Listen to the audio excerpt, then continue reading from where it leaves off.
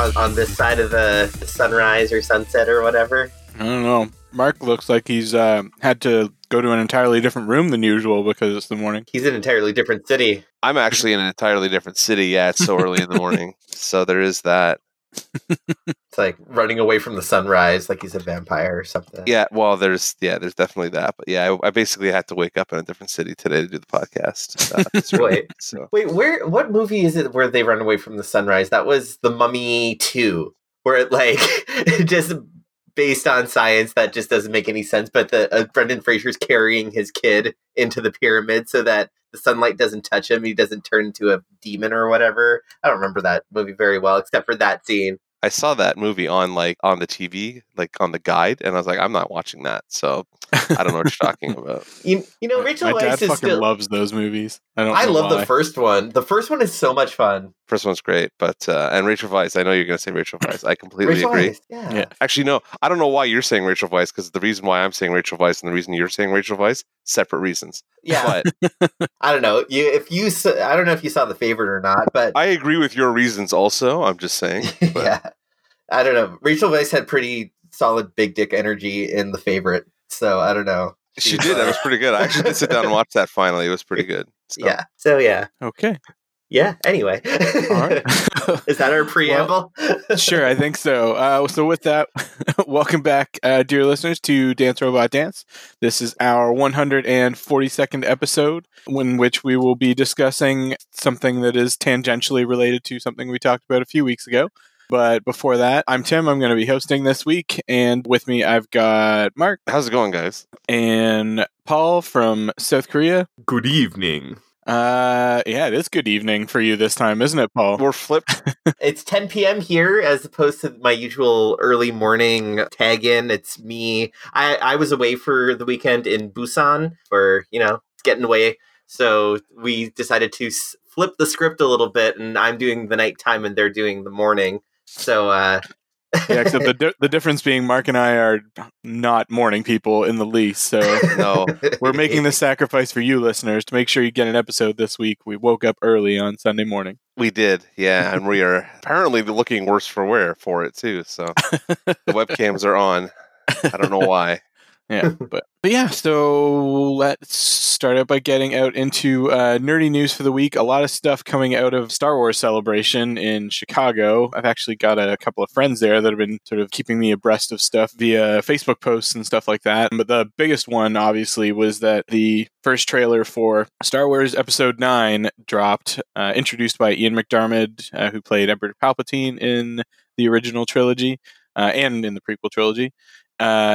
And the episode 9 now has a title, The Rise of Skywalker. So what did you guys think about this trailer? It made me extremely excited. I am super pumped. Every shot in the trailer amped me up. And that last 2 seconds of the trailer absolutely destroyed me. I was just like, I was blown away. It was awesome. Yeah. I'm super excited.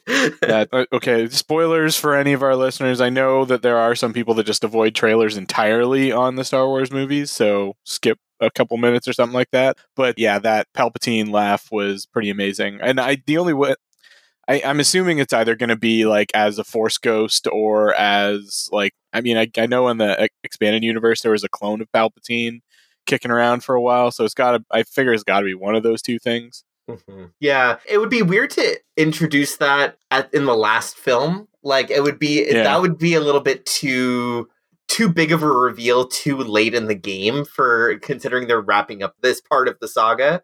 I feel like if they were going to be doing that reveal, they should have revealed it at the end of the last movie. If it was going to be Palpatine clone, Palpatine Force Ghost, yes, I can see that, but like, I don't know. Yeah, I guess we never really saw him like die when he plunged down that like endless pit or whatever. So maybe something caught him down at the bottom, or he stopped himself with Force lightning or whatever. Or I don't know. That star did blow up right after he fell. This is true. So like, I guess he could have survived, but Jesus, there's really stretching credulity with that one. If there's no body in sci-fi fantasy, there's always a possibility. I'm right there. Yeah, I'm with you. I just, you know what, man? He got tossed down a shaft, and then fucking like the Death Star blew up with him in it. All right. Yeah. I mean, they're magic, so I guess they can do whatever they want. Yeah, exactly. Yep. Space wizards, it's fine. Basically, right? So Literally a wizard did it. Yeah, I was super pumped by the trailer too. Like that fucking backflip that Rey does over Kylo's like speeder Yeah. TIE fighter. That was fucking epic. I cannot wait to see that fight. Yeah. I can't wait either. And just that one moment got me a little bit choked up when Leia was hugging Rey. And Rey started crying. I was just like, Carrie. And it was Leia's theme that was playing in the back, and that got me too. That's gonna hurt. There's gonna be a fucking theaters full of blubbering Star Wars fans this December. Yeah, absolutely. It was a damn good trailer. It's got me really excited for this Christmas for sure. Yeah, me too. Mark, I'll go see it. I'm good. I'm not. I don't just baseline. I don't like Star Wars stuff. Honestly, I think I'm just kind of like after all the I'm just done with Star Wars right now. I think might be my problem. I'm just kind of I'm over it. I don't just put the movie in front of me and let me watch the movie. I don't want to talk about it for the next 6 months because I'm fuck these movies. I'm kind of over it now. So yeah, and I think that there has been a lot of talk lately. Bob Iger and Kathleen Kennedy have said that basically they're going to be slowing down on Star Wars movies for a bit to sort of bring back that feeling that this is something special and not something that you're going to get really often. So I think that's for the best. I think if Disney can divide it up where Star Wars is their special thing, where every 5 years you get something Star Wars happens big every 5 years, and then Marvel's just their constant we're doing 3 movies a year, motherfuckers. We're getting a Spider-Man every year. Go, go, go, go. That's how I would divvy it up, because I think Star Wars, as soon as you start to lose that the magic or the mystique, which it kind of is starting to lose for me, that you lose the whole franchise at that point. To me, because if the mystique's gone, fuck it, who cares? And I'm starting to lose the mystique a little bit, and I'm a very casual Star Wars guy, so. Well, I think the problem with how they've approached Star Wars in my mind is that the movies that they released were all about they were tangential to the original trilogy, and so it was just kind of overload with Rogue One and Solo, just kind of all feeding into the same mythos instead of exploring. Same storyline, instead of exploring the extended universe like The Mandalorian is going to do, which I'm still excited for. One of the reasons I'm going to be getting Disney Plus is for The Mandalorian. So, which is going to be available day one. That was another thing that was announced at Star Wars Celebration. It's going to be on day one of the service, which is November 20th, I think. Yeah. Mandalorian will be there. Episode 1 of The Mandalorian. From what I think I saw that it wasn't going to be a bingeable series. They're still going to release it. Yeah, a week at a time. Week by week. Sorry, November 12th, not November 20th. Yeah. So.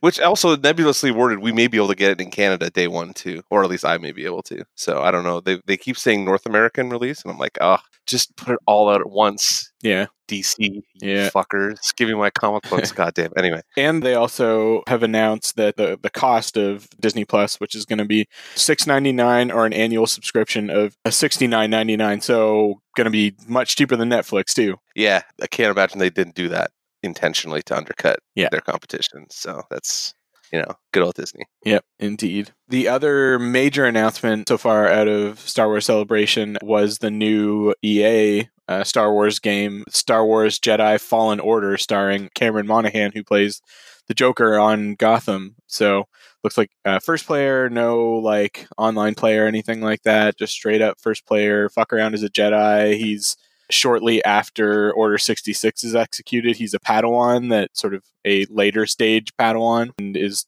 then having to sort of hide from the Empire. And looks interesting, but the trailer for me was all cinematics. There was no gameplay in it whatsoever, so who the fuck knows how this thing's actually going to play, but the concept is intriguing.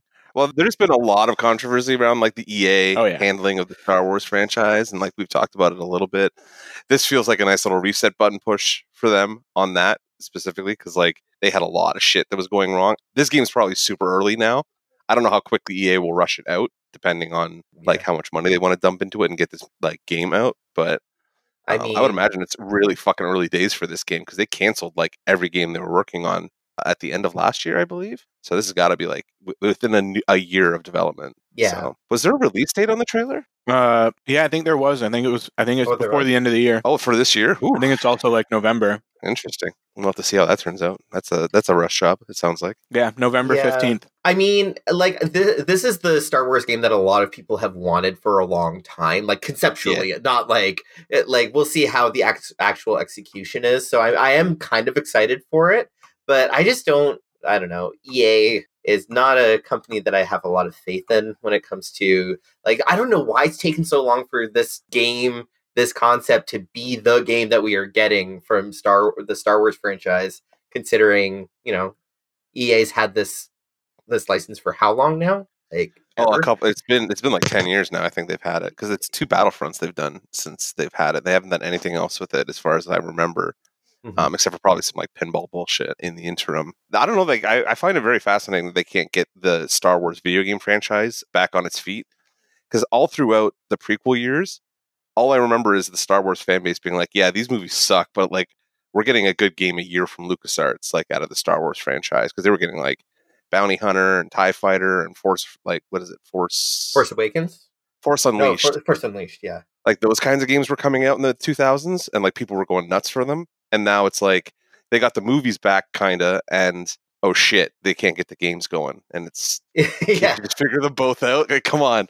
Although, admittedly, I would rather have Star Wars working as a video game franchise right now than a movie franchise, but that's just me. So I think there's a lot of cool stuff you could do in video games in the Star Wars universe. Yeah, I think that, because Knights of the Old Republic, and like that was always a really good, fun, interactive way to explore the extended universe as well as the video games. Even, what was it, Shadows of the Empire back in the Nintendo 64 days? That was not a great game, but it was an intriguing game. And what is like a lot of lore? Like, you could expand on the lore of stuff in the video games, because it lets you kind of go and be like, I think in the movies everybody gets like, oh, it has to be Empire versus Skywalkers kind of thing, which I hope they get away from now. But in the video games, they're always like, well, we can't use the Skywalker, so we just got to make a whole bunch of shit up. So here we go, let's go crazy. And it usually works out a little bit better, because Star Wars works out nicely if you just kind of like, you have a corner of the universe, you can't touch any of the real toys, but go fucking nuts and make it Star Warsy. Yeah, like it usually works out. The whole Kyle Katarn stuff and the Dark Forces games and everything. That was like, I mean, those are incredibly dated games at this point, but those storylines were cool. Yeah, exactly, right? Like, so that the Star Wars stuff, like video games, get it working, guys. Come on, this is embarrassing. In other Disney Plus news, there's another series. Actually, there's been a couple more series. That one that seems to be pretty much announced, and the other one which is sort of rumored. But there's going to be apparently a Hawkeye series that is going to have Jeremy Renner in it, but Kate Bishop is apparently who it's going to be centered around. So a younger Hawkeye who basically takes over the mantle when Clint Barton becomes Ronin. So this is like Matt Fraction run? Yeah, Matt Fraction run. If they do it right, this, like, the Kate Bishop character, like that transition between Hawkeye kind of like becoming senior Avenger guy and her having taken over the name is a big part of that Fraction run. And it'd be really entertaining to watch Jeremy Renner bomb around as idiot Jed Hawkeye, like the Matt Fraction Hawkeye is written. So it is such a good run. It is so much fun if you get a chance to read it. Oh, and if that's what they're doing, I am so on board for that, because it's that would be the perfect way to do that TV show. You know what I mean? Because it's just like, you don't have to. It doesn't have to cost a ton of money. It's just spy bullshit and him being an idiot. Like, it's such a good concept for a TV show for them to do. So yeah, it's not like we've just had 8 seasons of another Archer TV show. No, but like this is going to be a comedy. That one became a comedy unintentionally. So. It started to parody itself. Very much so. And then the other series, this one I just saw yesterday, which is like really early rumor, but there's apparently also a rumored Hulk and She-Hulk series that Mark Ruffalo would also feature in.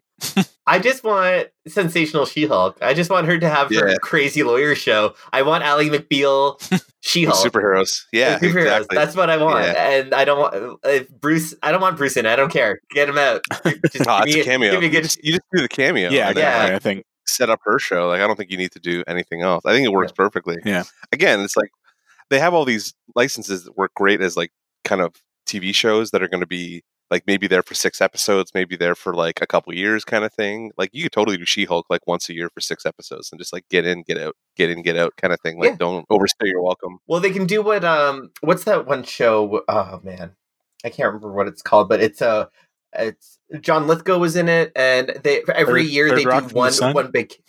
No, it's a show where there's a big city lawyer who goes and deals with one big case in a small town, and the entire season is one that whole case. Huh. I do not remember that. It's still, I think it's still running. I don't remember what it's called, but it's really funny. I'll look it up in a second. But the perfect format for me for She-Hulk would be either really super episodic with a crazy court case per episode, like Ally McBeal, or like one court case as like the whole overarching thing, but just balls to the wall, bananas, crazy superhero shit happening in the background. Yeah, cool. Yeah.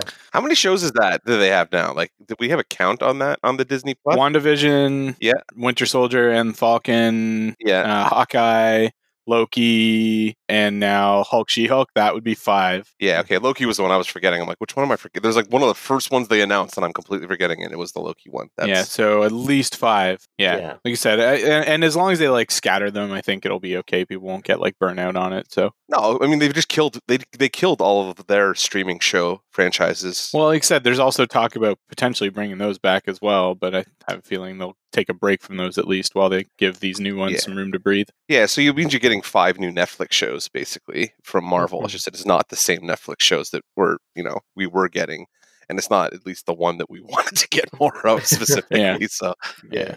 In other Disney news, we got our first trailer for the live action, quote unquote, live action CGI, basically Lion King movie, which looks pretty as fuck. And I mean, it's not like one of the live action like princess movies where I feel like it's sort of just not needed. So this one I'm actually sort of interested in because I did see Jungle Book and I like the Jon Favreau Jungle Book and I fucking like Jon Favreau overall. So this is Favreau again, right? Yeah. Like I noticed, I saw the trailer when I went and saw this movie that we're talking about today.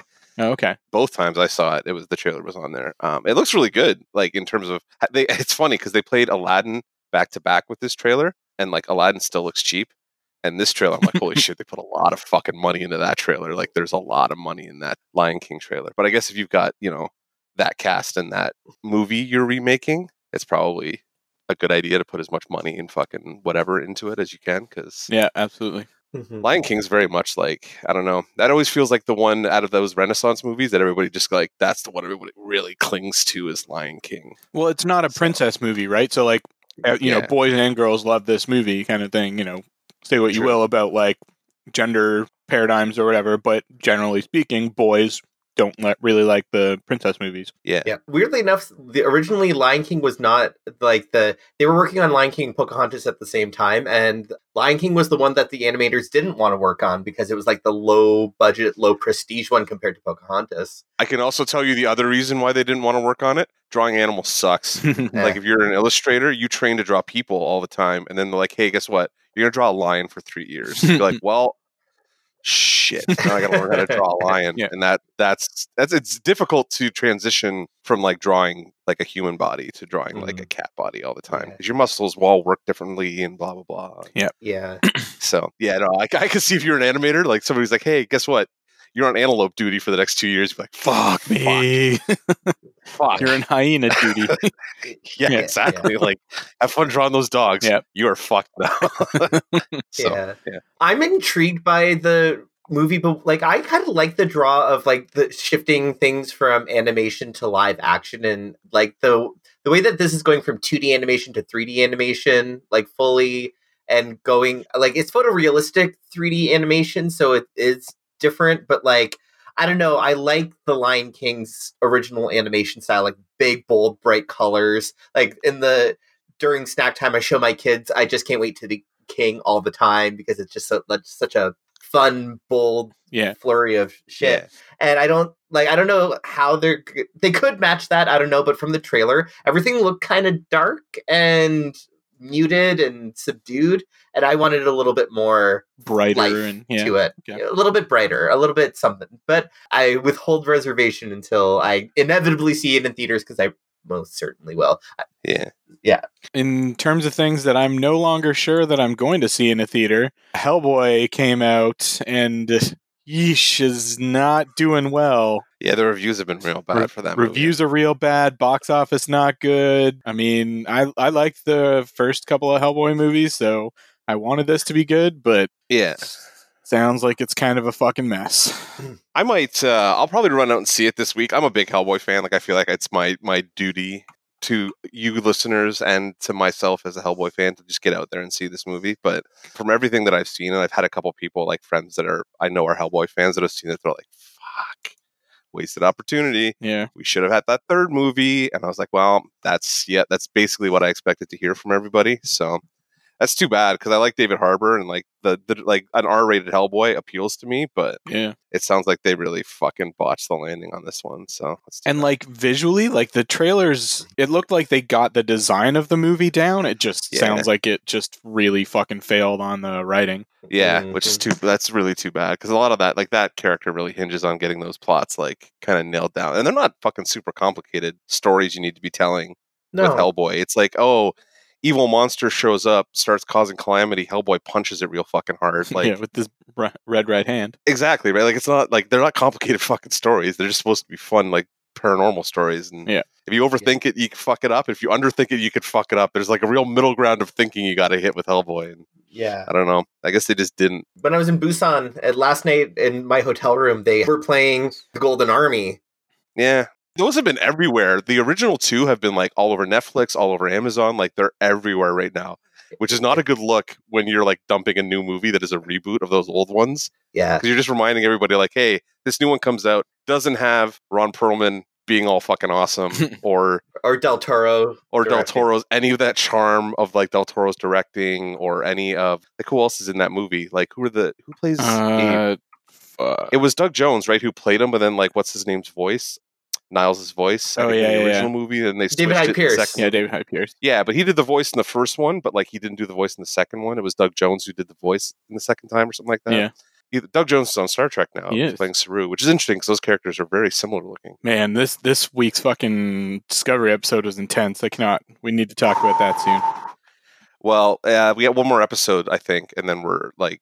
That season's over. Yeah. Because next week. And we're finally starting to see hints of like how they're reconciling timeline shit and that kind of thing. And did you watch this week's episode? Yeah. How good did the fucking Enterprise look? It looked real good. The Enterprise looked real fucking nice this week. I was real happy. I was like, when I started walking around the halls and shit, I was like, oh man, give me this show. Just give me this fucking show now, you assholes. And you could tell they were doing it like just to feature it, like just to, get all the fucking like original series fans salivating.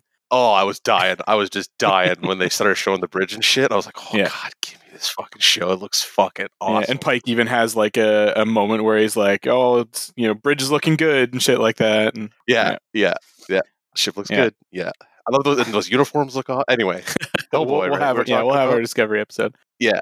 All right, moving on from Hellboy. We'll have to see whether we think that's warrants covering or not, or whether we give it the Venom treatment. When I get back to Toronto this week, I'll go see it, and I'll let you guys know, because I'll probably go like tomorrow or Tuesday or something like that to out a matinee. Fair enough. I'm off and see what it is. But fair enough. Whew. Yeah, I'll let you know.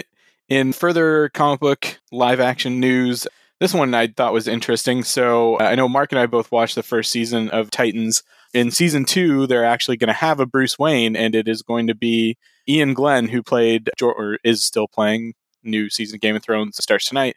Jorah Mormont from Game of Thrones is playing like sort of an old, wizened Bruce Wayne in Titan season 2, and I think that could work. So is he going to be like retired then? Or at least like I think just an older, like grizzled okay. Batman kind of thing. Yeah, I guess that makes sense because like the Batman they had at the end of season 1, like even though it was the dream one, you got to assume that's relatively like in line with what's actually there kind of thing. It is Dick's imagination. Mm-hmm. Yeah, but I think it'd be cool to have them sort of like come to some sort of reconciliation and maybe have Bruce play like a mentoring role with the Titans, something like that could be cool. Yeah, absolutely. Any Batman I can get, I will take, especially if it's good Batman, since they just won't make me a movie for whatever fucking reason. So yeah. 2 quick pieces of AMC news. Apparently there is another Walking Dead spinoff that is planned that will have 2 women as first-generation zombie slayers. So I presume that means that these are women who have come of age post-zombie apocalypse kind of thing,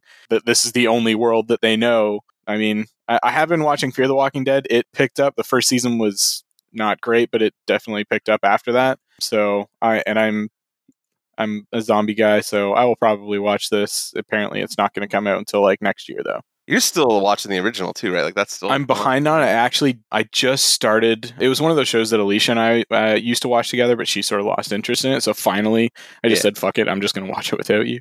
In part because my sister and her husband that are coming down to visit this week are also Walking Dead fans, and they want to go down to Sonoya and like do the studio tour and shit like that.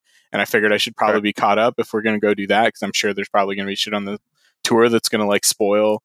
Like, I know something happens to Carl and shit like that. And so, I figured I'd need to try and get caught up before then. So I'm watching through season 8 right now. 8 seasons. That's insane. But season 8 is like starts with like hardcore, the survivors versus the saviors kind of thing versus Negan. And, okay. So it jumps right into the middle of that big feud and battle and war, basically. It's basically the all-out war storyline that they're in right now. Nice. So. I mean, I don't know if do you really need a third fucking Walking Dead show? Man, like they must be doing. Well, how many spin-offs are there of the comics? There's been a bunch of fucking spin-offs of the Walking Dead. Have there been a ton of spin-off comics? I don't know. Like, I only read the main series, so I don't really know about other. Like, I know they did the Negan spin-off, but that was like a limited run thing. Yeah, I read that, but other than that, I can't remember any whole. Like, is there a Fear the Walking Dead show or something like that? Or comic? No, that one I think is straight up. That's just a TV show. Yeah, gonna see on there. Yeah, I don't know if there are any spin-offs. I didn't think there was any comic spin-offs. That's just, but whatever. It's not a big deal. Yeah. But like 3 TV spin-offs, especially for a franchise that it felt like was kind of winding down, is interesting. Yeah. Or for some people who thought that the franchise was never really that great to begin with, at least on TV. I got through season 1 and I was like, nope, this isn't for me. It's just like, I was just really bored most of the time. So yeah. It still apparently like qualifies as the most successful cable show of all time or something like that. So that makes sense. Still clearly has a massive audience. So even if it's not for everybody, there's still people out there that are looking for more of it. So yeah, good for them. That's all. I mean, and honestly, good for Kirkman. Oh yeah, because like I like Robert Kirkman a lot, and like if he's rich and doing well, good for him. It just means that eventually we will get all this Invincible shit that I want, because making me wait. Maybe one day. Walking Dead becoming super big was horrible for me as an Invincible fan. What all of this, like, because it made me have to wait for all these like adaptations of that book, because Walking Dead just became enormous so quickly. Like God, I would love to see a Battle Pulp animated series, but like that's just not going to happen with Walking Dead being this famous. So in other AMC news, stuff that is also based on comic books. Preacher is going to be ending after its next season, which is its 4th and will be its final season. So that one I did not see coming. I've liked it, but I can see that this would be a show with a very small audience. Yeah. I'm disappointed because like I feel like this is kind of killing that show before they get to do all the stuff in the comic that would be cool to see on TV. Yeah. Especially after having dawdled for 2 years. Like the first 2 years, I was so frustrated with this show because they just dawdled through a bunch of shit for the first 2 years. Yeah. And like didn't touch a bunch of the cool stuff in the comic that they could have done, and now they're canceling it before they get to any of the good shit. And I'm like, fuck, all right. Maybe that just means they'll pack a crazy amount of like the insane shit into the 4th season. I hope that would be awesome if like the 4th season was just like balls to the wall. The last 30 issues of fucking the Preacher comic, and like all this insanity happened in those last 10 episodes or whatever. I sincerely doubt it, but that would be great, because at least then you could watch maybe 3 episodes of the first 3 seasons of that, and then just watch the 4th season and get all your Preacher fix in. Yeah. But I don't know. But again, at least I'm not sure how much planning they will have done for the 4th season, because it comes out in August, so it seems like they've got to be at least filming it already. Soon they'd be editing it if it's comes out in August. Like it's got to be shot. Yeah, so it might not be one of those situations where they sort of get to end it, with a nice succinct ending if they've already filmed the whole season. But we'll see. Oh, that's gonna suck if it ends on a cliffhanger or something. Yeah, that's too bad. I like that cast, man. That would have been like they could have done a really good job adapting that if they had just adapted it as opposed to fiddle faddling all over the fucking place for 3 or 4 years or whatever they did. So the next piece of news: neither of you guys watch American Horror Story, do you? Not anymore. I've seen some seasons, but. Yeah. Okay. They just announced what the season 9 theme is going to be. It's apparently going to be American Horror Story 1984. So it's going to be like set in the 1980s, and looks like it's going to be like a tribute to like 80s slasher movies, which that's right up my fucking alley. So I'm all for that. I feel like we're getting a lot of this kind of stuff, but okay. I mean, Stranger Things, but this could take definitely a darker turn than Stranger Things. True. So. Yeah. I was thinking like Stranger Things, but we got It and Pet Sematary just came out, like all these 80s horror movies just like coming back. I feel like this is Ryan Murphy trying to course correct after the Scream Queens fiasco that was that show. Do you remember? Does anyone remember that except for gay people? Apparently not. I didn't watch it. Yeah. Lee's watched it, but that's about as much exposure as I got to. Yeah, so. I don't know. Like, of all of the things that they're finally touching on, I'm glad they're going there because I feel like that could probably be a more fun season than like what was it? The last couple. I think the last one I watched was Apocalypse. And then before that was Cult. That was the last one you watched. The last one I watched was Roanoke. Like I didn't I haven't seen any of them since then. So Cult was fucking weird, and I didn't like it. Yeah. Which one was the election of like the super Republican? That was Cult. Like was that Cult? Yeah, I watched chunks of that one and was just like, this is like no. Yeah. It's almost too close to reality. It's not even entertaining to watch. So like I'm just gonna move on from here. Yeah. So. It was just not great. Yeah. And then the last thing that I had was kind of outside our usual wheelhouse, but I thought it was cool enough that it deserved a mention, and it was all over the fucking internet this week, was the first ever image, quote unquote image, it's more, from radio signals and stuff like that, of a black hole was released, and that I thought was pretty fucking cool, and the memes from it have just been all over the place. Yeah. It's been, I've gotten everything from like Soundgarden shit to like Lost Guitar Picks to Rick and Morty to like all kinds of Lord of the Rings saying it's Sauron and kitty eyes and stuff like that. And the Soundgarden fan base has started a petition to have it named after Chris Cornell because it looks like the cover of Super Unknown. Yeah, and Black Hole Sun, obviously. Yeah, so I'm all for it. The Cornell Black Hole, I'm in, so good times. I signed the petition. Yeah. So. And then there's the female scientist, Katie Bowman, or Dr. Katie Bowman, I should say, who was sort of led the team, but the internet did its fucking thing and tried to shit all over her discovery. Well, not her discovery, but, trying to be like, she didn't do any of the work. This guy wrote 80% of the code and shit like that. And fucking just guys that could not stand that a woman led the effort to, she acknowledged it was a team effort, but she was like sort of the team leader on it. And so, she's the one that's gonna be the face of it, and fuck. And one of the white guys that they tried to attribute all the work to was a gay guy, and was all like, actually no, and fuck you on Twitter. Was basically like, I stand by her, especially since like as a minority myself, like she's getting shit on and she deserves the credit, and fuck you. And so they pivoted to another person on the team to give credit to. So it's just like, just fucking be like, die. Come on, basically, just die. The gene pool is polluted enough. Yeah, you need to excise yourself from it. Well, it's okay because these are all incels, and so they're not going to be breeding anyways. Yeah. That's thank God. Unless they finally vote to get those government mandated girlfriends that they're all aiming for, because like, wait, is that a thing? They really want that. They're like, men deserve these things because government mandated girlfriend. That goes along with universal minimum wage is universal minimum pussy. Oh God. They're just the worst humans in existence, basically. So there you go. It's fine. I cannot wait for this world to end. Like just in flames, screaming. Yeah.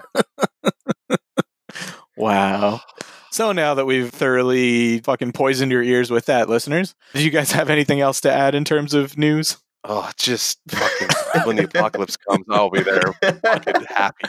Just happy. Happy. I have nothing else to add except, Game of Thrones is starting today. Yay! Game of Thrones. Oh my God. That's all this week is just fucking Game of I'm like, Discovery's ending. Let's get into Game of Thrones, boys. Yep. Let's do this. Yeah, I'm going to a watch party tonight, so I'm looking forward to that. Yeah, I gotta get home and because I gotta watch that in 4K, baby, and I don't have a good TV here. Yeah, so absolutely. Gotta get back to Toronto. Is HBO Go is in 4K?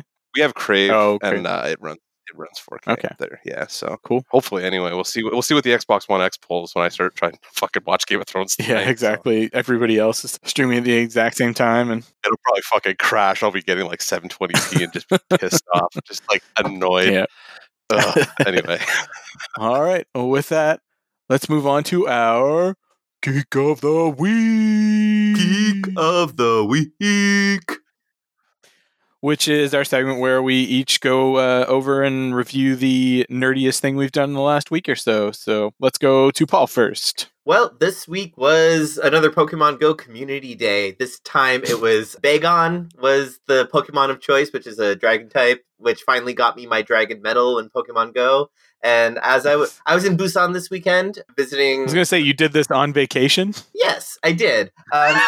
So what I did was actually I purchased a Gacha, which is like an automatic catching Pokemon Go device that allowed me to socialize and catch Pokemon at the same time. So as we were walking through beautiful Busan and the weather was gorgeous and we walked through the parks and stuff, my Gacha was catching the Bagon for me and I got some shinies and it was good. And while I was there, I actually walked through where they have the Busan International Film Festival, which is like almost as big as TIFF, basically. It's like the Asian TIFF, or TIFF is the North American BIFF. Anyway, either way, the theater there is fucking huge. They have this giant outdoor screen.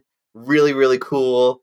Check it out if you ever go to Busan. It's amazing. So that was my Geek of the Week. Checking out the BIFF theater while automatically catching Pokemon at the same time.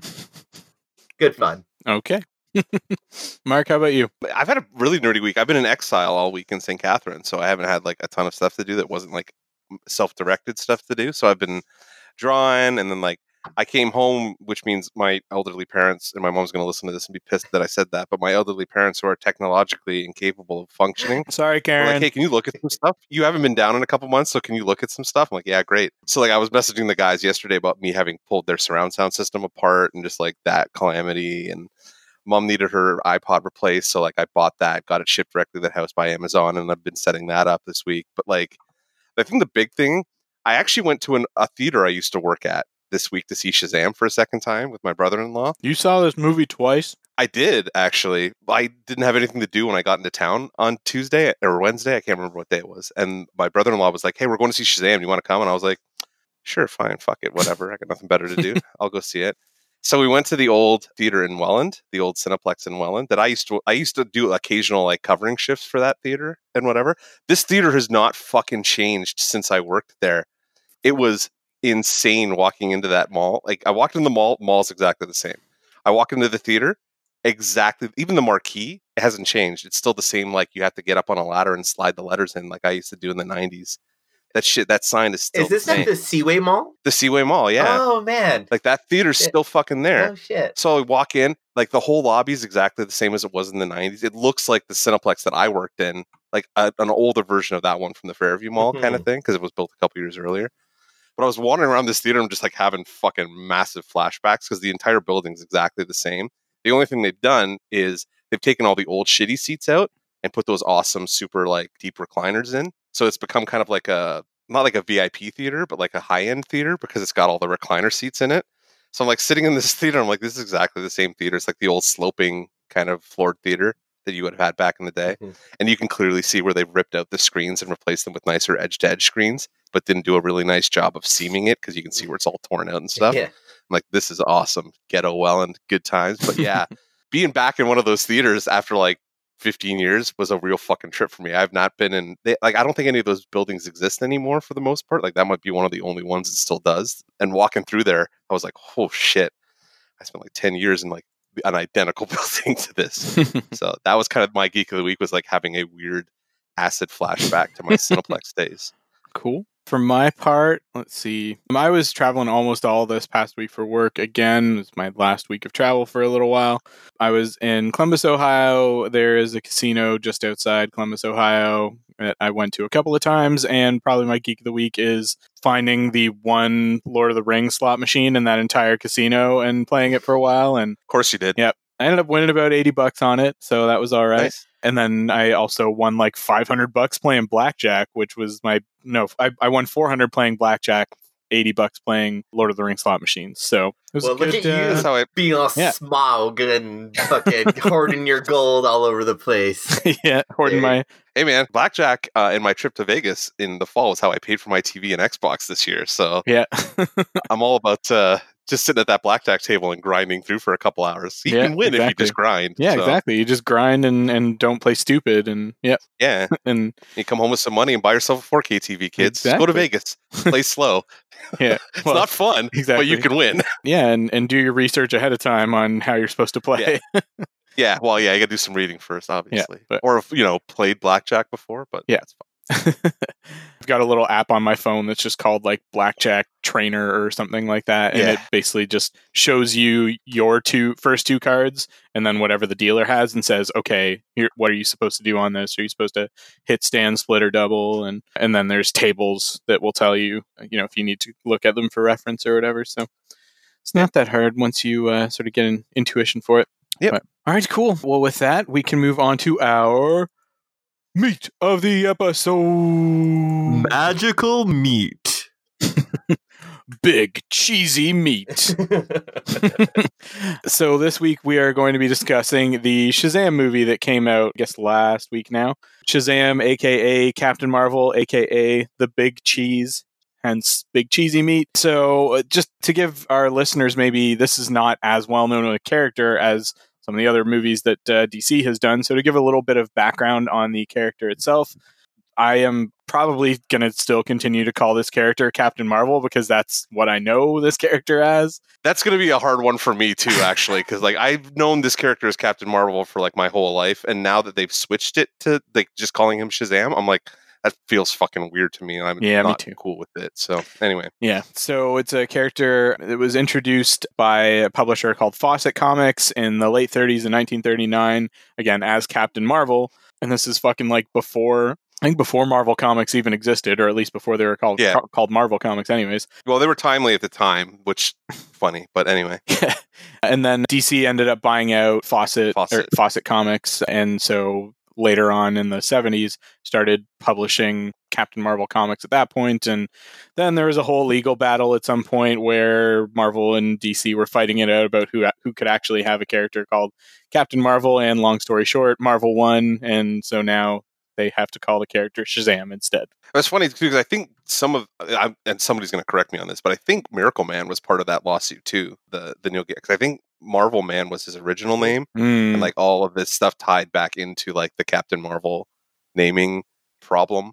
Yeah, so there's a lot of things that factored into Marvel ending up with the ability to call, well, at the time Marvel, and then eventually Carol Captain Marvel, and her be the only fucking one, because it was real confusing for a long time when somebody said Captain Marvel, and you're like, you mean Marvel, or do you mean Shazam, or do you mean who exactly? Yeah. What are we talking about? Yeah. And so, yes, he's always been this character that has had sort of this dual persona kind of thing, where when he is not powered, he is an orphan named Billy Batson, and then when he does have powers, he draws from the powers and abilities of God. So he has the wisdom that spell out Shazam. So the wisdom of Solomon, the strength of Hercules, the stamina of Atlas, the power of Zeus, the courage of Achilles, and the speed of Mercury. So interesting character, has had a long and fucking crazy history, sort of culminating in this movie. So let's get right into it, guys. What were your general feelings on Shazam, the movie? Paul? It was fine for a kid's film, but I don't know. As I was watching it, I found myself like kind of wishing it was over. I was watching it for Zachary Levi or whatever, because we're gonna go Levi. I think that's it. And he's a really good actor, but unfortunately, like, he really had to carry the film, and that was it that could only survive for so long. But it was still a 2-hour movie, and man, woof, he wasn't in it for that long. So there you go. All right, Mark, how about you? I didn't hate it. I didn't love it, but like I thought it was exactly what it needed to be. Like, it worked really well for me as a Shazam movie. I don't know that I ever needed a Shazam movie, is probably where like that line needs to get drawn, though, because like I'm like, this character doesn't do much for me overall. But like, I enjoyed the movie enough that like when somebody asked me to see it a second time, I wasn't like, oh no. I was like, yeah, okay, I could sit through it again. That's fine. Okay. So that's basically where I'm at with it. Like, it was good. Like, yeah, Paul's right. I think it was, as a kid's movie, like a kid's superhero movie, it was great. Like, I would totally put this in front of my niece and nephew, assuming like there's a lot of swearing in this movie that I wasn't expecting to happen. But there you go. doesn't bother me. So yeah, I'm kind of, I'd guess, kind of in between both of you guys. Like I was just kind of, yeah, it's fine. It's a movie. It accomplished being a movie. I just found it to be pretty uneven overall. Yeah. I found it had some really great moments, but in between there was just some boring shit that really fucking drug, or like a bit of like janky effects or something like that, where I just got really taken out of it. And my other sort of high level thought on it is, I think for better or for worse, this is the closest that the DCEU has come yet in tone to an MCU movie. And maybe this is a sign that they shouldn't do that, and that they should just, sort of do their own thing and not try and ape, what they see working across the aisle, because those same tones don't work with all characters, and especially when they've already sort of, obviously they're trying to shift the tone of this universe, but, you can't do that all at once. So, yeah. I don't know. I felt like this one worked. They've been trying to ape the Marvel style since Wonder Woman. Like, that's been, like, we've kind of commented on that every time we watch one of these movies, because even Aquaman, like, was fun like a Marvel movie kind of is. Like, it had that adventure movie feel to it, but like, I don't know, this, like, to me, I don't know if a Marvel movie applies to this movie. This just feels like we're making the Disney version of a superhero movie, and which is interesting because the Marvel movies are now the Disney version of a superhero movie. But like, this felt more like The Incredibles to me than any of the other like DC movies or Marvel movies. So. Yeah, and in the same way that a lot of the Marvel movies, like each Marvel movie kind of embodied a particular genre, like Ant-Man's the heist movie and Captain America is like the spy thriller. Well, Winter Soldier was anyway. Shazam really is like that kid's adventure film. It did kind of remind me of 80s style movies like Adventures in Babysitting or Goonies or something like that. Like, it gave me a little bit of that feeling, which I enjoyed. But this movie makes me more excited about a future Justice League movie, because I really like the idea of having this Shazam interacting with particularly Wonder Woman and Aquaman, considering they're like the only two guaranteed to still be in the mix. Yeah. That's true, yeah. And that's fine by me. But yeah, it's just like... that would be interesting, because in all my years reading DC, I don't think Captain Marvel Shazam, whatever the fuck we're going to call him, has ever actually been a member of the Justice League. But you could at least have him come in and like do a team up or something. Or you just, I don't know. Yeah, because he's a society guy historically, right? Like, he's never really been on a team, because he came into the DC family after those teams were already sort of established, at least sort of their classic lineups, right? That's true. Yeah. So, he has had interactions more with the Justice Society, particularly in that like Jeff Johns run, but Black Adam was the one that ended up on that team. That's true too. Actually, you know what? You're right. And now I was just thinking, I'm like, I think it was more Black Adam that I remember from that run than anything else. It's not really... We'll discuss Black Adam later, because fucking villains. But before we get to taking apart this movie, it sounds like we all had some elements to it that we enjoyed. So let's go into that first. For me, I thought that the movie overall had a ton of heart. The whole like family message was sweet, felt genuine, especially, giving kids an image on a movie screen of a family that's very much not what you would consider like a normal nuclear family kind of thing, but that is still clearly a family and has love in it. And the kids and foster parents overall, I think, all had great chemistry with each other. Mm-hmm. Yeah, it did have a really good sense of wonder to it overall. I particularly at the climax of the movie, like, I got a big smile when they all got the power. When they all got the Shazam powers. Yeah. Like, I was like, oh yeah, that's pretty cool. It did have some like weird implications that we'll discuss later, but like, I really liked that it was just like that fun. Remind me of Power Rangers, like superhero power fantasy. Like, everyone gets their own like color and their own like specialty. And that was good. I like that a lot. Yeah, I got goosebumps at that moment, and also at that money shot where Billy jumps off the building and calls down the lightning. I was like, okay, like that's clearly they put a shitload of money into the budget for that shot, and left out some budget in other places that it was probably needed. But that one moment in particular was okay. Like, yeah, I'm here for that at least. What else? The Rock of Eternity, I thought the design of that was done pretty well. Well, we'll get into what I thought of Shazam, that wizard later. Yeah. I thought in general that the third act was pretty strong overall. It just didn't really feel earned with the first two acts getting up to it. And it did feel a little bit flat. Even though the third act was better, it was still a little bit flabby.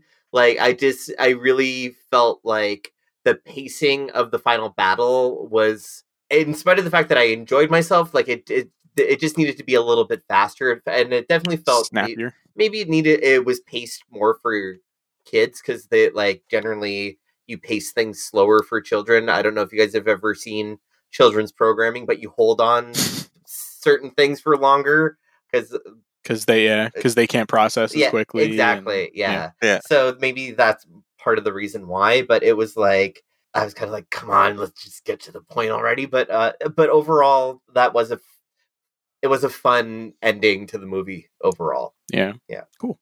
I did think that it had a few great jokes that were sort of peppered throughout. Oh, the comedy was another thing that I felt was kind of uneven throughout the movie. There were some places where it was good. There were some places where it seemed really forced or out of place, and it was just like jarring. But like stuff like the training montage was pretty good. Like the Hadouken moment, I like laughed out loud at that and shit. And so it had some good comedy beats. It was just a mixed bag in terms of whether they landed or not. And I guess, again, some might land with kids that might not land with adults. It's definitely a family movie. Yeah. The one training montage part where he was testing the flame immunity and was a really good moment. It's the barrel on fire. It doesn't tell him. Yeah, that was fucking funny. To test his teleportation skills. I thought, that was awesome. Yeah, I'm trying to think what I liked a lot. The family, I enjoyed the family dynamic for the most part. I thought all the actors were pretty good. I found it was kind of funny because like I enjoyed the lead, not Zachary Levi. We're calling him Levi. Is that what we're doing? Yeah. But like the kid who played Billy Batson, younger Billy. Yeah, like I didn't mind him because usually kid actors, I'm like, oh shit, and especially in a role like that where he's kind of a little scumbag, I'm real hard on that kind of role. He was pretty good. His little buddy, the Motormouth one, Freddie Freeman. He was kind of I needed him to shut up. I needed him to shut up, real bad. Needed him to shut up. But like all the other kids, I mean, the other two boys, they didn't really have a lot of personality to them. But like the two girls were great. Yeah, Mary and Darla. Darla fucking stole the show for me. Yeah, especially when they flipped her and it was like Megan Good as the Captain Marvel version of her, and she's still kind of acting like a kid. Like that was really well done. I thought that was fun. Zachary, I always want to see Levy, but Zachary Levi, I think Paul's right. He fucking like was the glue that held this movie together. Like he very much like hoisted the whole fucking thing on his shoulders. Because once the movie's so much more watchable once he shows up. Like that first half an hour, I'm struggling, and then he pops in and they start doing like goofy kid discovering his superpower shit. I'm like, I'm in. I'm sold. Yeah. Thank you. Finally, you got me. Like that's where they got me. Everything else before that, I'm like, all right, I understand why they got to do all this setup. Mm-hmm. It's a complicated backstory. They've painted themselves into. Yeah, we're going to do this. We got to introduce a lot of characters because we got to do like his backstory and his foster family and the magic shit. Like there's at least a half an hour worth of like exposition to do before we get to the point where he can say Shazam and turn into the character, right? Mm-hmm. And they really like take that half an hour. But once you get there, you're like, oh, all right, he's awesome, and he just kind of brings a lot of life to the movie. His facial expressions, his delivery, like it's so corny, campy, and yet believable at the same time. Like it's so much fun to watch him on screen especially when he's like they're really mugging and like they're going for like or like in the convenience store scene. Yeah, that scene must have taken 500 years to shoot. I would have been losing my mind laughing at some of the stuff they were doing. I'm assuming, like, especially because he's good at like that improv stuff. Yeah. Because he used to do, was it Chuck he was on? Yeah, Chuck. He was on Chuck, right? There's all the aside stuff, like they would do bloopers and shit on that. He's fucking hysterically funny on his own. So I can only imagine that set was a disaster zone of just like mistakes and bullshit. Because especially with him on there doing the early stuff where they're really just kind of vamping, that must have been fun. Yeah. So. Well, while we're talking about Zachary Levi, I liked him. I found his performance like serviceable. I wasn't in love with it, but I don't know why I've always had something where he just rubs me the wrong way. I'm not sure what it is. I think it might be that he's like pretty outspoken, like Christian, and obviously that has some baggage along with it, but I'm not sure if that's really what it is. But I think part of it is just that, and this is starting to get into gripes a little bit, that I am not big on the idea of a version of Shazam where he basically just acts like a big kid when he's in his powered up form. Because that, I mean, yes, that's been done in the comics, but they've also done in the comics where sort of the wisdom of Solomon means that he's mature and more knowledgeable as Shazam as he is as a kid. And he's still obviously conscious that he is a kid in a grown-up's body, but he's just, more mature. And that maybe doesn't make for as fun of a family film, but I don't know. Yeah, I think that's a hard thing to balance, especially when you're trying to make a fun, light family movie, which they were very clearly trying to do in this movie. I don't think you could do that, especially because then you got to explain, like, you're changing his personality, which is an odd thing to get across to a movie audience. Yeah, exactly. Like suddenly a very different character. Yeah. Like that's really strange, right? Because then it's not the same character anymore. You lose that continuity of character, which is hard. Yeah, and the driving conflict was his inexperience. Like him figuring out his powers as a kid in that body was the driving plot device for the entire second act, basically, right? Like, that would I get your gripe for sure, but like, I don't know, that worked for me as a comic beat. Yeah, and this is just from me coming from the point of view of having a lot more history with the character than you guys do, and that most of the audience does probably. So, It's funny because, like, do you have a lot of history with the character, Tim? Like, do you read? I mean, you read everything, so I guess you kind of do by default. Yeah, I mean, I'm just wondering, like, do you have a ton of reverence for this character? Not as much. I mean, the biggest. My favorite story that features Shazam is Kingdom Come, where he's not even Shazam, right? He's being controlled by Mr. Mind the whole time. Yeah. But I mean, we're going to talk about Mr. Mind. That was an interesting cameo. That was, we'll talk about that. But so I mean, I do have the run that I want to say Jerry Ordway did in the late 80s or early 90s, but I don't think I've read it yet. So he hasn't, and I mean, I'm reading the current series, which if for any of our listeners that did really like this movie, the current Shazam series, which is written by Jeff Johns, and I want to say penciled by Dale Eaglesham, but I can't remember if that's accurate, is basically a direct sequel to the Shazam movie, except the first issue of it came out a couple months before the movie. So I wasn't really sure what was going on until I saw the movie. And then I was like, okay, these are all the same kids that are in the comic. So obviously these two are related. This is basically carrying it on. So you've got your Darla's in there, and Pedro and Mary and the other kid, the name I can't remember. Eugene. There's a lot of them. There's a lot of them, so it's hard to remember them all. Yeah, and so it basically picks up sort of shortly after where the movie ends. So if you're looking for more of this particular Marvel family, then by all means go and or Shazam family or whatever, by all means go check out that title. It has been pretty good so far. That's cool. I didn't know that they did that. Like, I assumed that this was kind of based on, I guess this is Rebirth we're in right now. Yeah, there hasn't been a Marvel series or a Shazam series in Rebirth so far that I can recall. Oh, okay. So this is basically his first introduction into the Rebirth. There was, I think, maybe in the New 52, there was a version. Okay, I just assumed this was really just they were just grabbing from the New 52 or the most recent comic reboot and pulling that across. So I didn't know because it didn't feel like the Captain Marvel I knew from pre-crisis at all. So no, there was what other stuff. There was one of those huge treasury-sized Shazam books that Alex Ross did back when he also did Superman and Batman and Wonder Woman one. Oh, it's the only one I don't have. Yeah, so there was the Shazam version of that. There was a Trials of Shazam that was a 12-issue maxi series by Judd Winnick and Howard Porter in the mid 2000s. There was a relaunch with the New 52, but this new series was the first time we got one since Rebirth. So in the last 3 or 4 years or so. Okay, cool. Yeah. Again, well, you mentioned that, or we talked about that Mr. Mind cameo at the end, and I did like that in the Rock of Eternity that you could see his little Mr. Mind is that little caterpillar creature kind of guy who's actually alien. And saw him in an early shot, just as a panning shot in the Rock of Eternity, and then later on you see that his dome or bottle or whatever has been broken, and then you see him in the post-credit sequence. And I was real happy about that. I think Mr. Mind's a really interesting villain that has a lot of potential. Honestly, I would have been a lot more impressed if they just used Mr. Mind as the villain in this movie. I think it would have been a bolder choice, probably would have been a little trickier to pull off, but I would have been more impressed with them pulling that off than I was with them doing this powered up Savannah. So, yeah. I don't know. Yeah, I don't know how you would have pulled off Mr. Mind. I mean, that's a heavy lift for the first movie when you're already asking a lot of an audience, probably, to be hey, take this Caterpillar, seriously? It is, but Sivana's just such a meh, like, fucking boilerplate villain, right? I feel like they did that on purpose because they couldn't, I mean, obviously contractual reasons kind of mitigate Black Adam showing up, which would have been the villain. I would have liked to see Black Adam too.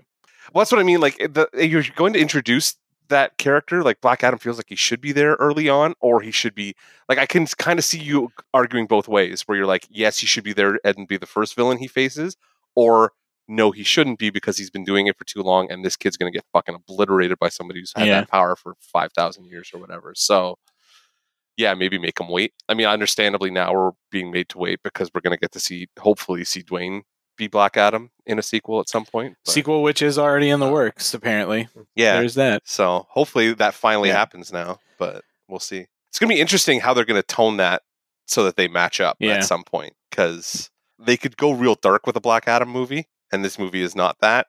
So, like, bringing a real dark, like, I don't know how it's going to be weird how they match up the tones of these movies, because this could be, you could see the Black Adam movie being like Batman v Superman dark, and then, like, how do you bring that character across? Well, it's going to be tricky. So. Yeah, it's true. I don't know. But yeah, I would have much preferred Mr. Mind or Black Adam as the villain in this movie to Sivana. Just didn't really, I mean, Mark Strong's a great actor, but he didn't really do a whole hell of a lot for me as Sivana. He's just that guy though too, like where he just kind of shows up as the villain in, like, I'm trying to think, what's that fucking Robert Rodriguez series, like Spy Kids or whatever. Like, he feels like somebody who would have shown up as a bad guy in Spy Kids or something like that. Like, I don't buy him as a super villain that, like, a Marvel or DC superhero is going to have to take on, because he looks like an office dweeb. And I'm like, great. Batman backhits him and he goes flying off the fucking like wherever they're fighting, and that's the last time you see him. Yeah, because he's just, and even like it was just a weird take on the character, because in the comics, I mean, he's gone back and forth between being like a full-grown man and also, but traditionally he was like this tiny little like mad scientist type guy, like bald, thick glasses kind of thing, which I thought would have been a cooler way to take it and would have played into the camp and stuff a little bit more. Mm-hmm. But here I'm left thinking, okay, I've got a Sivana here that feels almost like a merged version of Black Adam and Sivana, because he has, he has powers that are sort of comparable to Billy's, that are powered by, obviously in this case, the sins rather than the gods. But he had a lot of Black Adam's like motivations, in that he felt that he deserved those powers, that they were rightfully his, kind of thing, which is definitely a Black Adam motivation. Mm-hmm. Yeah, I don't know. You know these guys way better than I do. I was fine with the villain. I just wasn't fine with the villain, but only because he was just such a fucking dial tone for most of the movie for me. Like, I just like, I don't know, when he threw his brother out the window, I was like, that was pretty fucking awesome. I laughed pretty hard at that for some reason. I'm a sick fuck though, so like, I don't know. When he just like tosses him, I was like, fuck, that's awesome. I was just like, why is Lionel Luthor in this movie? Why is Lionel Luthor in this movie? Well, there's that too. Like, why? Speaking of which, Tom Welling going to be on the final season of Arrow. Just throw that out there. Is he really? Yeah. Oh, I don't know as what, but they already have a Superman. Yeah, I cannot look at John Glover without thinking Lionel Luthor from Smallville now. Yeah, I every time I see him, I'm just like, yep, Lionel Luthor. Yeah. I'm like, that's because he's a DC like alum though. Like, he's been around for a long time. He played Dr. Phosphorus in Batman and Robin, because he's the one who's responsible for Poison Ivy in Batman and Robin too. Oh yeah. Why I remember that, I don't know, but like he's been around for a fucking long time. He's like, somebody at Warner likes him. I think like he just does that role real well. He's friends with some casting director at Warner Brothers or some shit. He must be, because he's constantly in the DCU. Like, regardless of era, he just shows up. Yeah. Like, that's 3 eras, like 3 distinct eras of these movies being made. There's John Glover again, just shows up being all smarmy and awesome. Yeah, exactly. So they should have made him fucking Sylvana. I would have bought him as the villain probably more. At least then, like when he started going, like if he would have got, because he goes super arch, and like would have camped it up like crazy. I mean, he was in a Schumacher movie, for God's sakes. At least then he would have gone in for That's it. What was missing for me for this villain particularly was like the everything else. It was such high camp and high fun that the way that Mark Strong was playing it was so flat to me that I was just like, I don't want to see him on my screen anymore. I'm just like, I was just kind of like bored having him there. Like, I don't know. I wanted to see more of the sins, really. Yeah. Like, they had Andy Serkis doing all this mocap stuff, and like they barely show them, and like they hide them all. I didn't realize Andy Serkis did the mocap for those. Yeah, apparently Andy Serkis did the mocap for like all the sins, and like they're barely in the movie. I'm like, that sucks. Like, what's the point of like the CGI was good for them too. Like, I thought most of them were designed pretty well. Huh.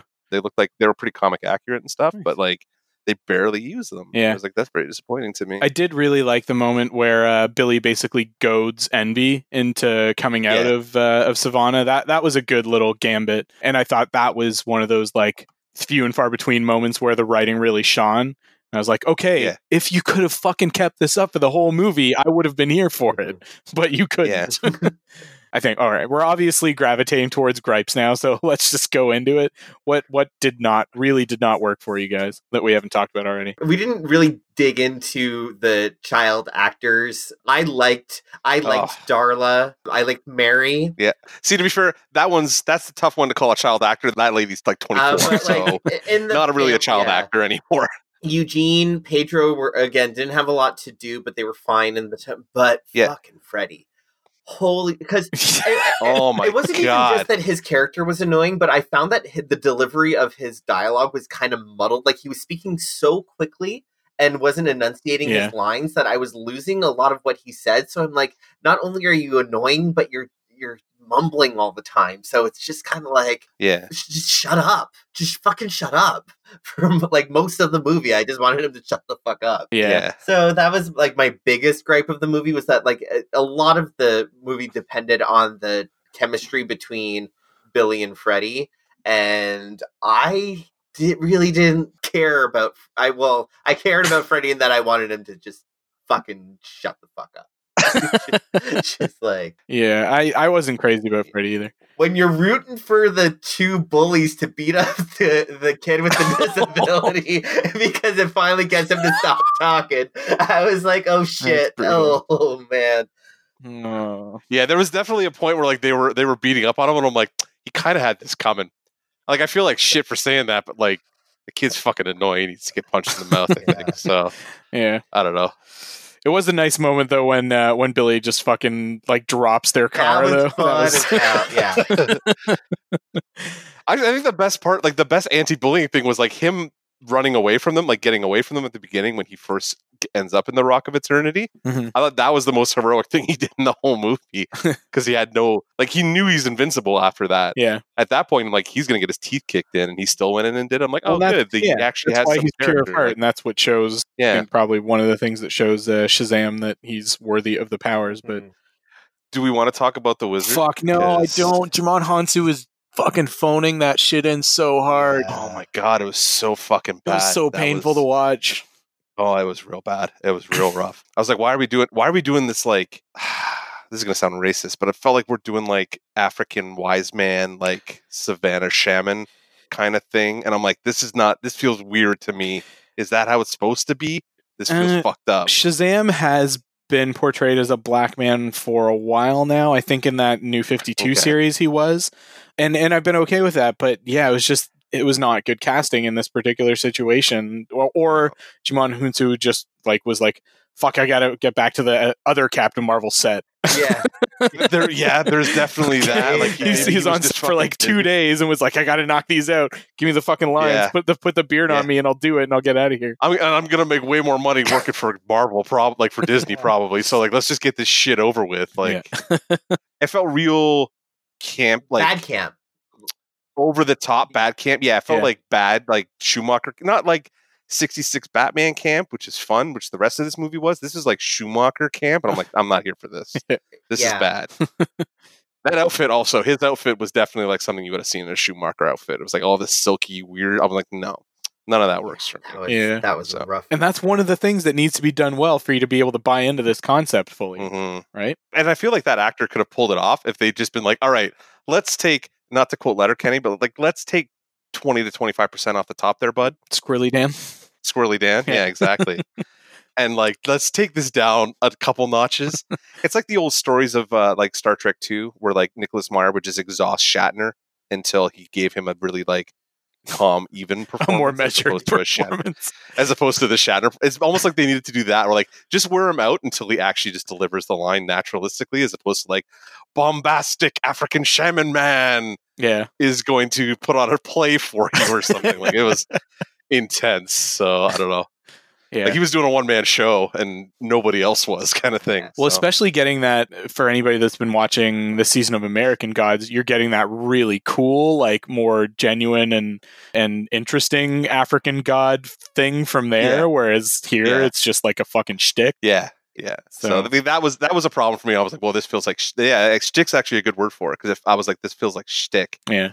Where this should not be shtick if you're going to do this. So, like, in this season of American Gods, like Mr. Nancy has like slipped into his like African rather than his, you know, sort of like slick pimp kind of accent a couple times, and it just puts the fear of God, quote unquote, into you quite literally when he does it, because you're like, oh shit's getting serious. I got to get back into that. I watched the first 2 episodes of the new season. I haven't had a chance to like really get into it.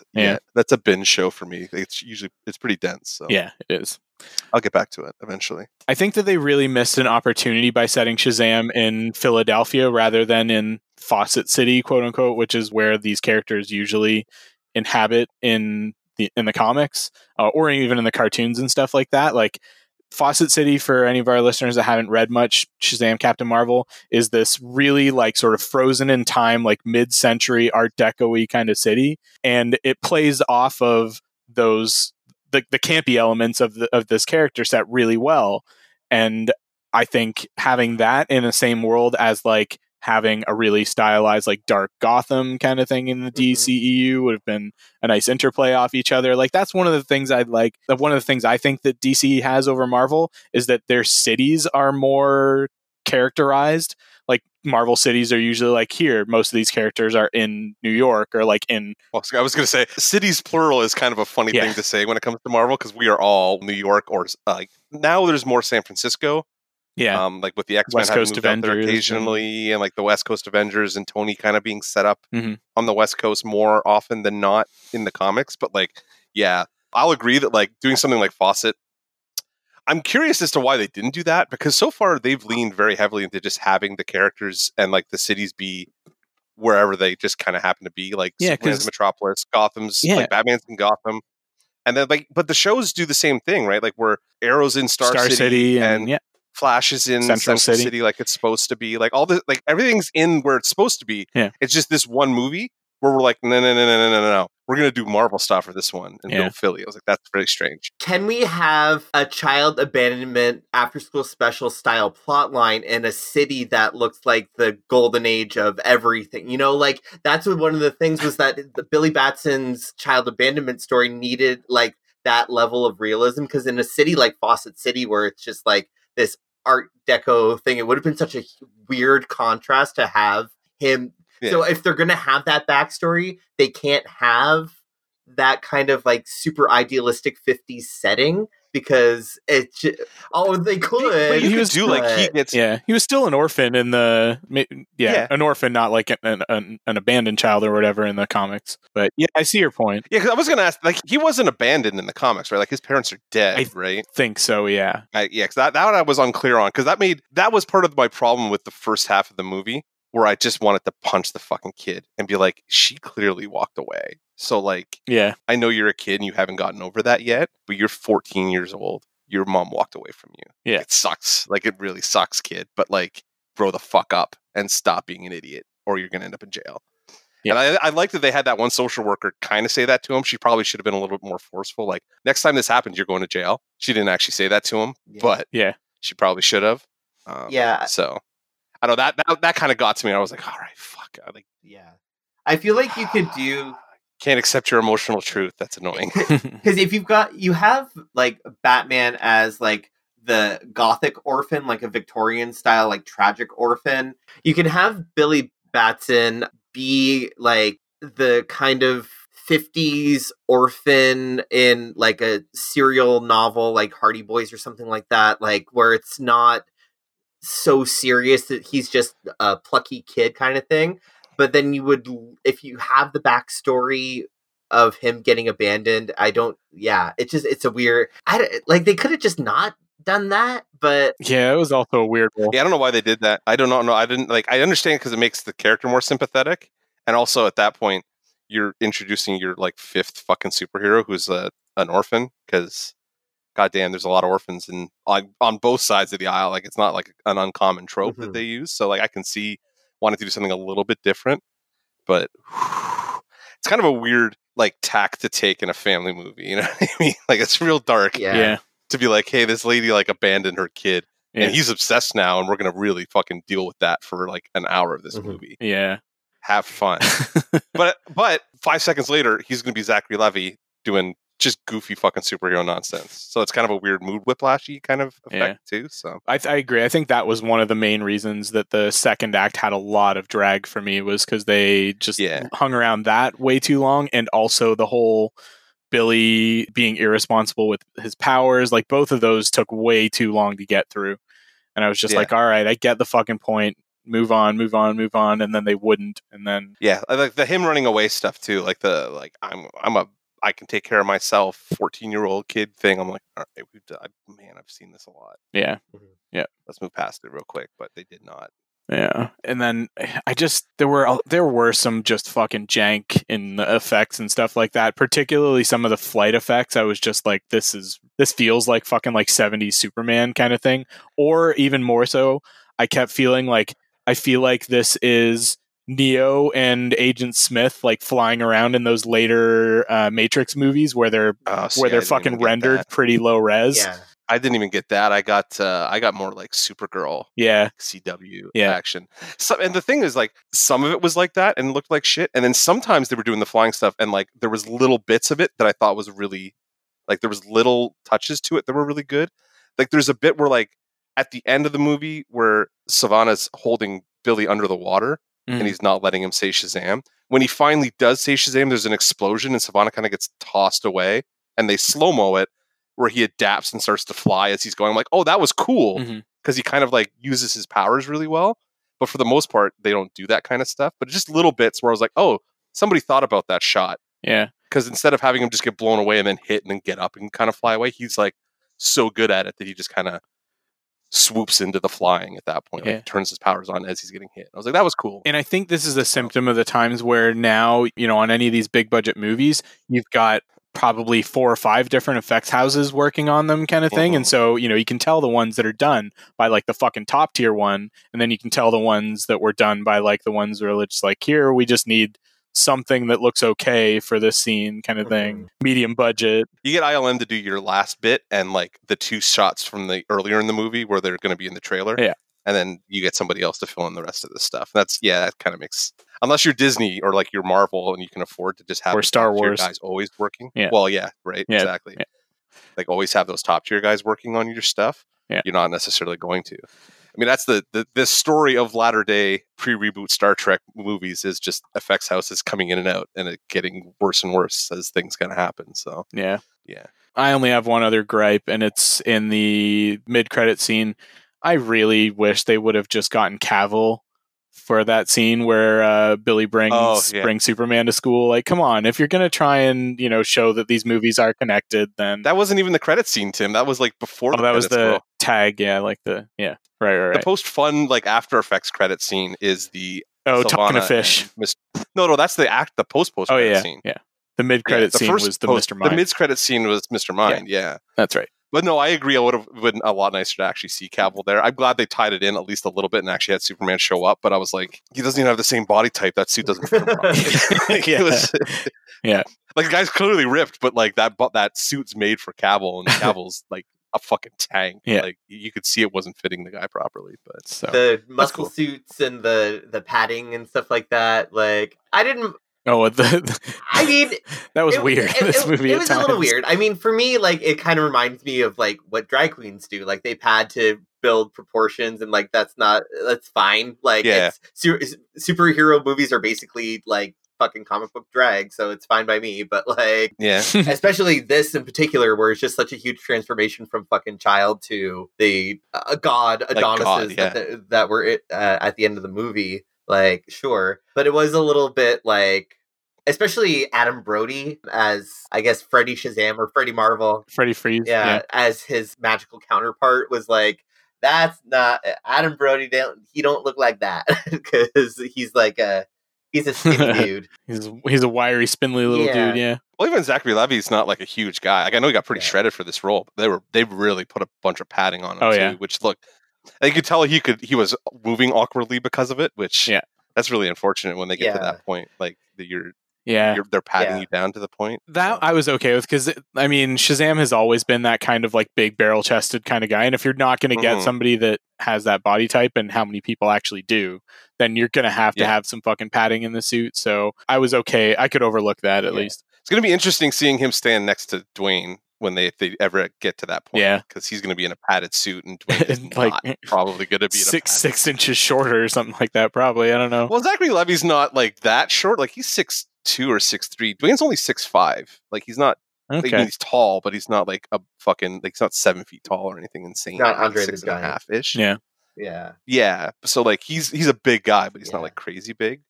But like it's gonna look real funny when like this Zachary Levi Shazam character walks up to Black Adam and it's like Zachary Levi in pads. Yeah. And like being goofy and like The Rock, like all 6'5", like steroid jack monster that he is now. Like it's going to be pretty funny to see. And he is now one of the only actors to have portrayed somebody in both the Marvel and DC cinematic universes. That's true. Yeah, he was Fandral in the Thor movies. One of the Warriors 3. He's the replacement too, right? Like he was. He played it in 2 and 3. Yeah, that's right. Because so he replaced somebody who was in 1, and then he's the one who dies though in 3. So he died in Ragnarok. Yep. Indeed, Hela wrecked him in Ragnarok. Yep. I don't know. Do you guys have any other gripes or if not, closing thoughts about the movie? I'm trying to think of anything else. If there's anything else we should talk about in this movie, I like that they did finally kind of like it's funny because they're going away from a shared universe. And now this movie's so explicitly set in a shared universe. It's like, here's this Batarang. Like, clearly Batman and Superman. Yeah, like here's this Batarang and the kid's a huge Superman fan and there's fucking Batman action figures which you can go buy at Walmart because they're basically just our Batman action figures. That was fun when he throws the figure at him and says, I'm Batman. Get him. I was like, that's fucking great. I was losing it. And like I know they kind of teased, like they showed that in the trailer, but I still laughed. Because he kind of does, he says something different in the movie. He's just like, Batman, get him. I was like, fuck, that's good. So yeah, like that kind of stuff was fun. Yeah, and if I'm not mistaken, Freddy was wearing a Wonder Woman t-shirt a lot through the movie, which I was super happy about too. I liked in the credit sequence where like he takes Wonder Woman to prom. Like he steals the Batmobile and then takes Wonder Woman to prom. I'm like, yep, if I was a kid, that would be my fantasy too. Like now I'm a superhero. Oh yeah, the drawing. What can I do? I'm like, well, I'm going to go steal the Batmobile from pouty Batman and go date Gal Gadot because why the fuck wouldn't I? I mean, I know this is a kid's movie and stuff, but like when you're a kid, you're like 14, 15 years old, and you say a magic word and your body turns into like a full grown man. And like, yeah, I'm looking. I'm going to be like, hey. But then you've got an entire family of kids who are not actually related, who then turn into these super buff fucking hot adults. Yeah. My mind didn't go there, but it went there. But Paul is proposing a Marvel family orgy is what's happening right now. Rule 34 dictates. I just want my props that it wasn't me who brought this up this time. Because like I was thinking it, and it's usually me who brings this shit up, but Paul brought it up this time, which just goes to prove that we're brothers. The only reason I brought it up is because when they transformed and it was fucking Ross Butler from Riverdale / 13 Reasons Why, I have a huge crush on that guy, and DJ Catrona, who's playing the adult Pedro. I was like, damn. See, that's funny because like I had the opposite reaction because the girl who played Mary I thought is super cute, and then when they flipped her, I'm like, oh, I don't like the girl who played her as like Captain Marvel or like the Captain Marvel version of her. I was like, no, it doesn't really work for me. What, too old for you, Mark? Yeah, a little bit. Oh. Yeah, that was it. That was it exactly. Yeah. I just like I was like, huh, that girl's really pretty. And then like they flipped to the other one. I'm like, now, and especially then because you don't have that character. You haven't spent like 2 hours kind of like getting to know them, and they don't do anything with her as Captain Marvel at all, or like in her Captain Marvel form. Whoa. Whereas at least with Darla, you kind of get that the beats where she's still like the kid in the body kind of thing. Yeah. Even though she's running around as Megan Good. So. Yeah. Mary Marvel is a more significant character than any of the others as far as history wise. Yeah. Like Mary Marvel's a big her and Freddy. Freddy's those are the main three, right? Like it's like Captain the Marvel original and then, three, yeah, Freddy and Mary. The one thing I did really And like, the dog. yeah, that's the one thing that I thought was interesting was when they were going around through the different worlds and stuff, and they opened the door that has the animals, like the anthropomorphized animals sitting at the table. That's another like weird fucking Shazam comics beat where there's like this character called Taki Tani who's a anthropomorphized tiger. Oh yeah, that is like a friend of theirs and stuff like that, and they end up in a whole world full of anthropomorphized animals, and there's like fucking alligators and shit like that, and so that was an interesting little like Easter egg in there, and I wonder if that's something that that would be a really tough one to translate into live action though. It's interesting, like thinking about how they introduce all this magic to this universe compared to like how Marvel did it, kind of slowly over the course of like Thor kind of introducing some of the elements, and then like having Doctor Strange really like but like then having Doctor Strange really like drop the bomb in terms of like real magic later on kind of thing, whereas this was like, hey guys, guess what? All that superhero stuff's happening, but also fucking demons and magic shit. Also, get used to it. Like we're just having this happen. This is just happening now, guys.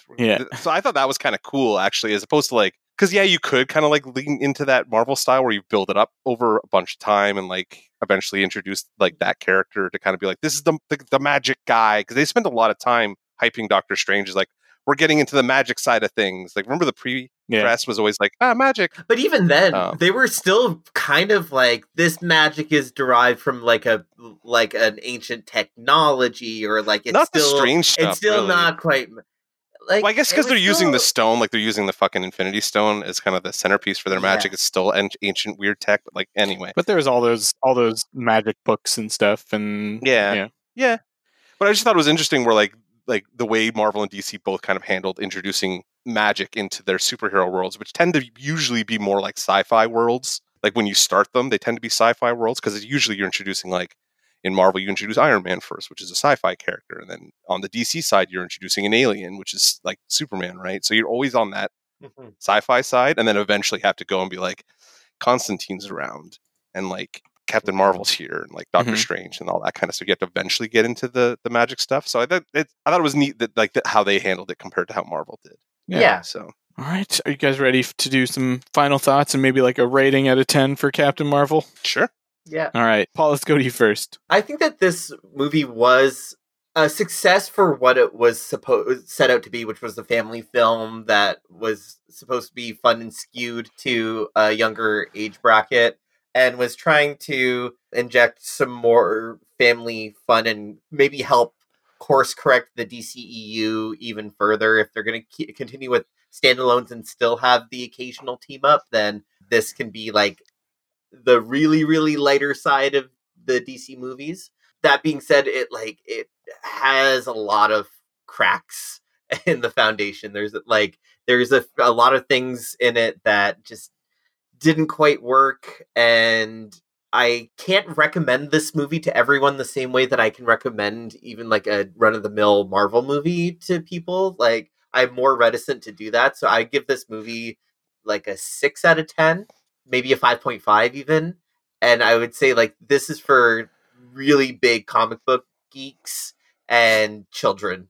And if you're just like a kind of fair weather Marvel fan, this probably is not the movie for you. Still doing real well in the box office though, which fine. I like, all power to him. That's great. But yeah, I don't know. Well, as a hardcore comic book fan, I was not crazy about this either. I'm probably going to give it like, even being a fucking dyed-in-the-wool DC guy, I kept going between like 6 or 7, so I'm going to say like 6.5 out of 10. Yeah, I just found it really inconsistent. I had some moments in it where I was like, this is fucking great.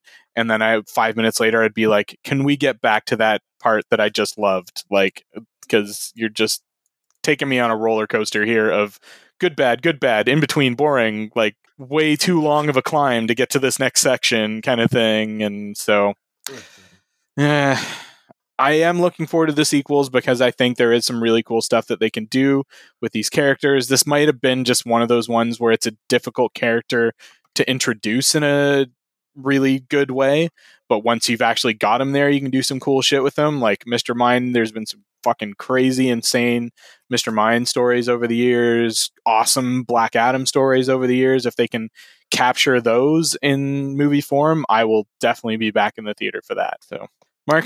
Yeah, I kind of agree with you on that. Like, for a number rating, I would probably just go 7, just flat 7. Okay. Like, I had fun with it. I wasn't expecting a ton. I think that is probably the big thing to note about my review of this movie is that, like, I went in expecting nothing and actually got something out of it, which is kind of a nice thing. I guess that's going to be my... eventually, DC is going to actually have to make a good movie because I'm going to go in expecting it to be at least a good movie. But they're still in that period where I'm like, hey, man, I was entertained. So, like, compared to Batman v Superman, good fucking times. Like, good fucking times. So that works out really nice. I really wish they could have got into the Black Adam stuff. I mean, obviously, I would like to have seen Dwayne finally fucking play the role. Hopefully we'll get to see that eventually. But overall, like, I had fun with it. Just like, can we just get to Endgame? 2 weeks. I know, I'm dying. Less than 2 weeks now. Yeah, I will say I'm with Mark. I went in with very low expectations, and my meager expectations were exceeded. Yeah. So yeah. Kudos for that, I guess. Yeah, I went in expecting nothing, and I came out being like, oh, I liked the actresses who played the sisters, and Zachary Levi was way better than I was anticipating him being, and I didn't hate the main kid. So you know what? You guys did a decent job. Also, the mom was kind of hot. She looked like Angelina Jolie. I liked it. She's pretty. That's it. I got nothing else on this movie. Like, I had a good time with it. I don't know. I feel like even spending an hour that we've spent discussing it is almost too much more than it deserves. Fair enough. All right. Well, then let's stop talking about it for now, and our listeners can fill us in. But before we get to that, let's get to our Geek Cred, which we don't have a stink for, where each of us puts our recommendation behind something that we have been enjoying lately. Something old, something new, something whatever. Paul, you go first. Sure. So I recently rewatched the film Howl's Moving Castle, which was a Studio Ghibli movie. But nice. Beautiful film. But I also, when I was at a used bookstore here in Seoul, they have usually small English sections, and I found the novel version by Diana Wynne Jones, who has a long history in the fantasy genre. I found a copy of the original novel of Howl's Moving Castle, which I had never read, and I finally did. It's a pretty short, like, young adult kind of children's novel, but it was really, really good. It was a quick read, but it was a lot of fun, and I highly recommend the original novel of Howl's Moving Castle, and then just watch the movie again too, because it's amazing. So, yeah. Cool. Mark, how about you? Well, like I said earlier in the episode, I've been in exile in St. Catharines this week, so I've been kind of backlogging some stuff. I've been meaning to play Hollow Knight on the Switch. Finally have sat down and started playing Hollow Knight. I highly recommend, if you are a Metroidvania person, that you go and grab Hollow Knight and start playing it, because if you haven't already, it was pretty hyped when it came out, like 2017, 2018. But so far, I'm about 5 to 10 hours in, and I'm really enjoying myself. It's hard as fuck, but it's good. So, and it looks great, like, looks amazing. So, Hollow Knight, cool, would be my recommendation for this week. All right, my Geek Cred this week is going to the long-running, big gas between seasons TV show Curb Your Enthusiasm. Got into the most recent season, which has been out for like a year now or something like that. Yeah. But that fucking show is, I mean, it's cringe humor. If you can't do cringe humor, don't fucking watch it. But it is like one of the best cringe humor shows. Like, Larry David is just, or at least the version of Larry David on the show is just a terrible, terrible person, and it's so much fun to watch him get into the most awkward of social situations, entirely his own fault. That's awesome. Yeah, I actually did the first 2 episodes of Veep while I was sitting here this week, because they're on Crave or whatever. That show is still awesome, and like, they came out swinging with their last season. Like, there was some like really vicious shit in the first 2 episodes. So I know you haven't watched it yet, but you gotta watch Veep at some point. Once I can detach myself from American politics, either because there's somebody competent in the White House or because I've moved out of the US, then I think I'll go back and watch Veep. Yeah, it's gonna be weird going back, as like, watching it cleanser. for the first time. Yeah, it'll definitely be weird watching it for the first time, given what has happened in the last little while. Yeah, but like, having watched it originally, it was kind of like, just the new season. I watched the first 2 episodes and I was like, oh, good, they're back and just as vicious and fucking awful to each other as ever. So that's awesome. Yeah, because I know I've heard, like, because a lot of actors like go on like Colbert and Daily Show and stuff like that, and they keep saying like, yeah, we keep like writing this shit, and then it actually happens, and then we're like, well, fuck, now what do? Yeah, or like they throw out an idea and they're like, yeah, we can't put that on the show. It's too outlandish. It's too insane. And then like something very similar actually happens. Like, fuck. I guess they had a hard time getting this season written because of that, like for Veep this year. So like that's why it took so long to kind of get out between that and Julia Louis-Dreyfus's cancer bout and stuff like that. Yeah. Like this year was kind of a touch and go for a little while, even if they were going to be able to do a season or not. So yeah. But thankfully they're on the air and it was fucked. Like the first two episodes were hysterically funny. So HBO's got some winning stuff going on. I think right now, I think they're going to be. I think they might have a ratings juggernaut kind of coming back today. So maybe good times. Maybe good times. Wiener party. Wiener. Yep. One wiener next to another wiener. Floppy wieners. All right. Well, listeners, we the only time Mark sings on the podcast is the wiener song. Is Wiener Party. All right. Well, listeners, if you enjoyed Mark singing, or if you had anything to say about this episode, whether it's about the Star Wars trailer or Shazam or any of the other stuff that we talked about, you can do so on our social media. We are most active on our Facebook page, which is facebook.com/dancerobotdancepodcast. You can get us on Twitter at @DRE_podcast. You can email us at dancerobotdancepodcast@gmail.com. If you're not already, you can subscribe to our podcast on basically any podcatching app, be it Google Podcasts, Apple Podcasts, Stitcher, Spotify. Yeah, I think that's about it. So thank you for listening. Say goodbye, Mark. Good night, guys. It's not good night. It's good morning. No, I know it's good morning. I'm fucked up. I'm tired. I need to go back to bed. But now now Paul can actually say good night. Good night, everyone. Woo, there it is. And I will just say that we will see you next time. Say my name. Billy. No, the other name. I laughed at that bit. I will admit that bit got me. Yeah, that was good. All right. Bye, everybody. Bye. Bye.